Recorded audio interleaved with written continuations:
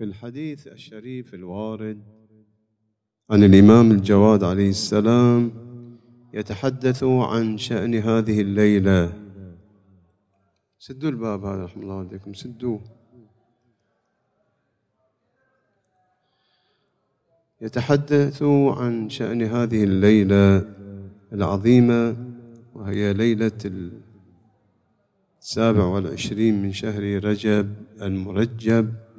قال: إنه في رجب ليلة هي خير للناس مما طلعت عليه الشمس، وهي ليلة 27. ينبأ رسول الله صلى الله عليه وآله، أو ينبأ رسول الله صلى الله عليه وآله في صبيحتها: وإن للعامل فيها من شيعتنا مثل أجر عمل 60 سنة. الكلام اللي أريد أنطلق فيه من هذه الكلمة في كلمة روحية هي مسألة، أيها الأحبة وأنتم شباب، مسألة الاعتناء بالنوافل والمستحبات. خل من ضمن برنامجك في حياتك الاهتمام بالنوافل والمستحبات. الشخصية التي يريد بناءها الإسلام من ضمن برامجها الأساسية اهتمامها بالنوافل والمستحبات.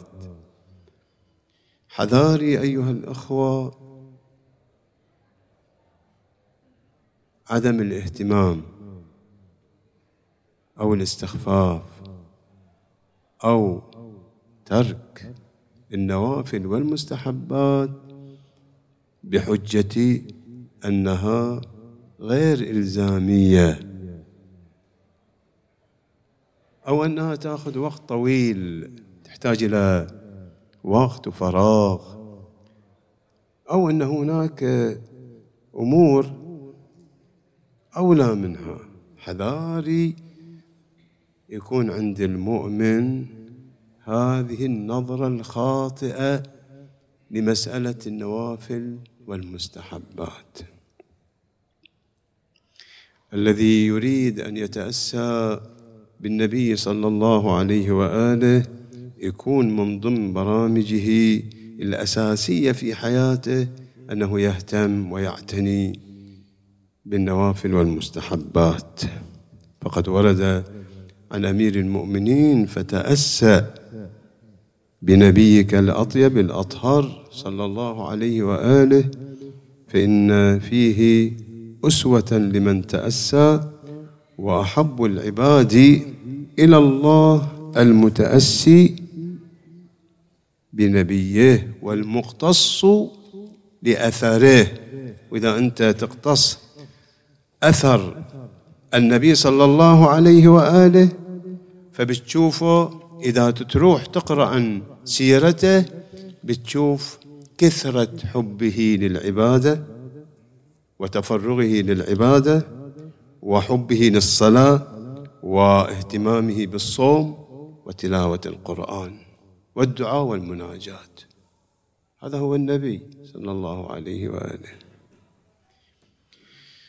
فقد ورد عن الإمام الباقر عليه السلام: كان رسول الله عنده عائشة ليلتها، فقالت وهي تراه يكثر من العبادة: يا رسول الله، لما تتعب نفسك وقد غفر الله لك ما تقدم من ذنبك وما تأخر؟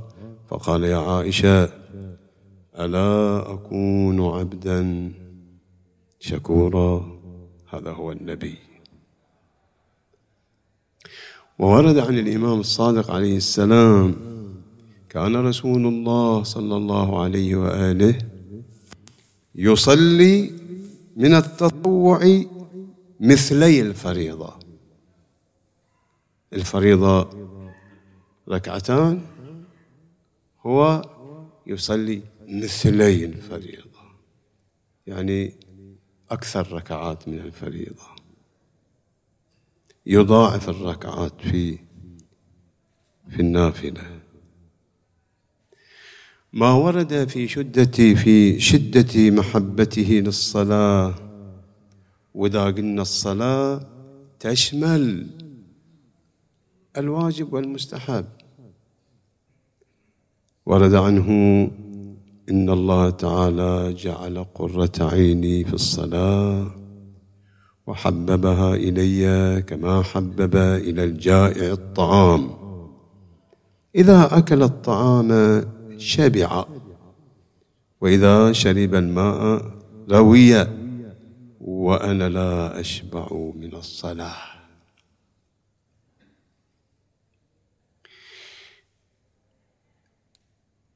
أيضا من الروايات،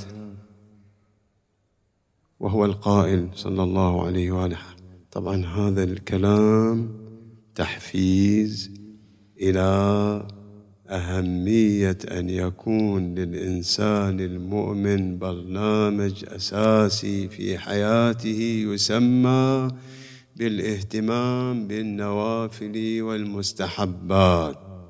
وهو القائل: أفضل الناس من عشق الصلاة فعانقها. والصلاة مثل ما قلت لكم واجبة ومستحبة، فعانقها وأحبها بقلبه وباشرها بجسده وتفرغ لها، فهو لا يبالي على ما أصبح من الدنيا على عسر أو على يسر. هاي بركات التعلق بالصلاة، لأن الأمور عند الله. وورد عنه صلى الله عليه وآله يقول: ربكم يا ابن آدم تفرغ لعبادتي أملأ قلبك غنى وأملأ يديك رزقا. يا ابن آدم لا تباعد مني، ما عندك برنامج نوافل ومستحبات، تباعد مني، فأملأ قلبك فقرا وأملأ يديك شغلا. كلها شغول، ما تصير موفق للوقوف بين يدي الله. وعنه صلى الله عليه وآله في استغلال فرص العبادة. أيها الأحبة، أنت شيء مهم، أنت من تسمع أن هناك شيء يسمونه فرصة عبادية، بادر، سارع، سابق، لا تتردد. ليش؟ لأن شوفوا هذه موضوع الفرص العبادية من خصائصها أنها لا تعوض ولا تتكرر. يعني اللواحم من عندكم اللعام في هذه الليلة قام بين يدي الله، صلى هذه الصلوات وتفرغ للعبادة، هذا بيزيد له رصيد على هذه الليلة اللي بيحييها. أما الإنسان اللي فاته اللعام ولم يتفرغ لهذه الليلة بشيء وما أصاب من عندها، ما يقدر يقول أنا الحين بعوض. الذي مضى لا يعوض، الأيام لا تعوض، الوقت لا يعوض، الفرص العبادية لا تتعوض ولا تتكرر. هذا مو واحد تجارة مالية يقدر. من هنا أيها الأحبة يقول النبي صلى الله عليه وآله: تفرغوا لطاعة الله وعبادته قبل أن ينزل بكم من البلاء ما يشغلكم عن العبادة. أنت مش تملك نفسك، أنت ما يملك الإنسان لا صحته ولا نفسه. فمن يسمع شيء يسمونه عبادة، برنامج عبادي، سجل اسمك، روح فيها وبتشوف بركاتها عليك. يعني لا يصيدنا خمول، كسل، فترة عن العبادة. فقد ورد عنه آفة العبادة الفترة. المهم حتى لا أطيل عليكم أيها الأحبة، الفكرة اللي أريد أوصل إليها ونحن في ليلة مبعث النبي صلى الله عليه وآله، هذا المبعث اللي أحيانا عقائديا، أحيانا فقها، أحيانا أخلاقا، أن يكون عندنا مساحة من مساحات النبي في حياتنا، مساحة النوافل والمستحبات. دائما حاول أن تكون على طهارة. شو ضرك أن تتوضأ؟ كن على طهارة دائما. مثلا من ضمن الأشياء كن دائما مهتم بالنوافل الراتبة، ومنها صلاة الليل، الاهتمام بتلاوة القرآن، الاهتمام بالدعاء والمناجاة، الاهتمام بالمشي إلى صلاة الجماعة، الاهتمام بحضور المحافل العبادية، دعاء كميل، دعاء توسل، دعاء الندبة، هذه البرامج المحافل العبادية. الاهتمام دائما كن على متطيب، دائما متختم، دائما البس أحسن ثيابك في عبادتك، دائما تستاك، دائما تهتم بالتعقيب بعد الصلاة، تسبيح الزهراء، اهتمام بغسل الجمعة، اهتمام بالصوم المستحب.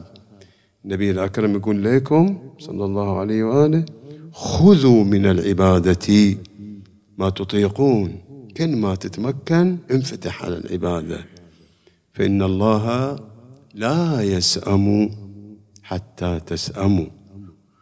وأمير المؤمنين عنده كلمة لطيفة: المتقرب بالفرائض والنوافل متضاعف الأرباح. شوفوا أي واحد يصير برنامج شيء بس واجب، هذا مو في الربح، لا، إنما الأرباح تزداد بالنوافل. وحطوا في بالكم هذا الإنسان اللي ما يهتم بالنوافل المستحبات بحجة أنها غير إلزامية، أو أنها تحتاج إلى وقت طويل أو فراغ، أو أنه في أمور أولى منها، هذا خسران. هذه تقول لي الرواية إن أنت ما تنفعك فقط الفريضة، ضاعفها بالنافلة، والنافلة قد تكافئ الفريضة في الثواب وتزيد عليها. أحيانا إذا تصلي بروحك أنت في البيت أو ما تصلي جماعة تحصل ثواب صلاة واحدة. أنت من تروح صلاة جماعة مستحب والعدد أكثر من 10 ما يحصي ثوابها إلا الله. ليش أنا أفوت على نفسي هذه الأرباح وأنا ما أحتاج في الجنة فقط أدخل فيها؟ أنا أحتاج الرتب العالية. الأعمال في الدنيا تجارة الآخرة. كل ما تزيد أنت رصيدك هناك تكون في أعلى مرتبة، وأعلى مرتبة أن تكون مع محمد وآل محمد.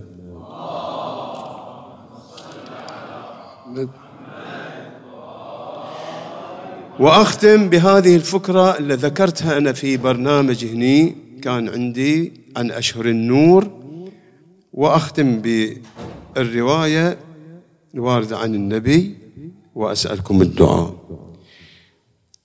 أنا طرحت فكرة يسمونها الساعة الروحية أو النشاط العبادي الروحي.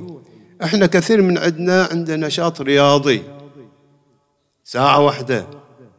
سوي لك في أيامك نشاط عبادي ساعة واحدة، بتجمعها في وقت واحد، بتسويها متفرقة. المهم إن عندك نشاط عبادي، ساعة روحية متكونة من ركعات، ولو ركعتين في صلاة الليل، ركعات سجود وياها، فيها السجود في إطالة، ودخل في الذكر اليونسي لا إله إلا أنت سبحانك إني كنت من الظالمين. دخل في هالساعة مناجاة ودعاء، ودخل في هالساعة تلاوة قرآن، ودخل في هالساعة محاسبة واستغفار، ودخل في هذه الساعة تحصيل توبة نصوح، ودخل في هذه الساعة صدقة، وجربها في حياتك. بس هذه الساعة بتخليك تنفتح على ساعات مع الله. لكن إذا هذا المقدار ما عندك، ما يمكن أن تنفتح على الله، والدنيا بتشغلك. ورد، شوفوا رجال الله، إذا تشوفونهم رجال الله كذي وقفوا على المنصة أقوياء ويواجهون العالم كله، بركة هالبرامج اللي فيها التصاق وانصهار مع الله، تشوفون يواجهون العالم كله. والنبي يواجه العالم وهالظلم كله بويه؟ صلاته، نوافله. في الرواية عن النبي أختم بها، عن النبي قال صلى الله عليه وآله: قال الله عز وجل: وما تقرب إلي عبد أحب إلي مما افترضت عليه، وإنه ليتقرب إلي بالنافلة حتى أحبه، فإذا أحببته كنت سمعه الذي يسمع به، وبصره الذي يبصر به، ولسانه الذي ينطق به، ويده التي يبطش بها. إن دعاني أجبته، وإن سألني أعطيته. من هنا أيها الأحبة، خلاص من الليلة وانت ماشي، خلي ضمن برنامجك الأساسي في حياتك، وإذا صدق تريد أن تتأسى بالنبي صلى الله عليه وآله، خل من برامجك الأساسية في حياتك شيء يسمى الاهتمام بالنوافل والمستحبات، وبتشوف أثرها الكبير على هدايتك وتوفيقك، وحتى الراحة النفسية والاطمئنان، وزوال الهموم والغموم. نسأل الله سبحانه وتعالى أن يوفقنا وإياكم لأن نكون من المتأسين بمحمد وآل محمد.